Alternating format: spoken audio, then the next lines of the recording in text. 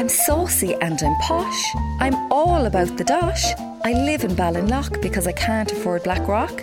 You can ask me for advice, but don't expect me to be nice. It's Ask Audrey. What's your problem?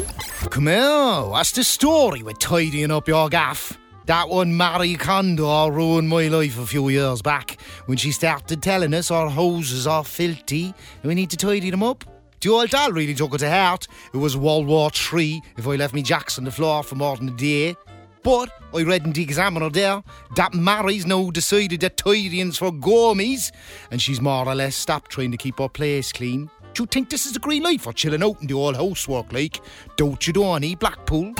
I'm glad it's not just my house. My Connor goes bananas when I tell him to pick up the jocks by the side of the bed, particularly when they're not his. He's no sense of humour about that kind of stuff. Hashtag total dry balls. Hello, it's Rosealeen here in Ballindesmond. I've the skin wore off my face from lobbing the gob and fellas with beards. It was about 6 months ago when I first noticed that every man in North Cork is walking around with a beard.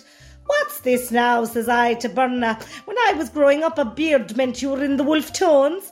Well, didn't we do a bit of digging on the old internet? And it turns out all the men in New York started growing beards in 2007. And the trend has finally made it to the North Cork and Kerry border.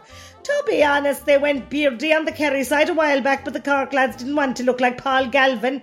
Anyway, I signed up to this dating app called Smooth Shifting to give face a little break-in. I thought it was for clean-shaven lads, but it's actually for gals who have taken an online course in smooth chatterblines. The poor creatures should ask for their money back, they're that bad at it.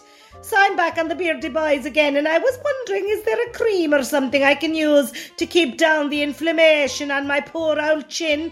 Rosealeen, Ballindesmond. The red face is a nightmare. Marco in the pizzeria went the old full Pavarotti with his beard, and when I arrived home once after a night of red-hot Latin loving, my Connor looked at me sadly and said we need to talk. I said, go on, brazen enough like. He said, I think we both know you're addicted to eating strawberries. A goal. It's getting covert on our WhatsApp group. Douglas Road Stunners who dress up for delivery people. Fifi_born to rule said she refreshed her gym gear with a €600 splurge on the Lululemon website because they changed her delivery person and she wanted to make an impression. Chloe_amazing skin tone said, send us on a photo of him, Feefs. Bit of a delivery guy fantasy vibe going on in my filthy mind right now. Fifi said, snap out of it, biatch. My new delivery person is a woman. And we all sent back, OMG, you've come out on WhatsApp. You go, girl. Emojis.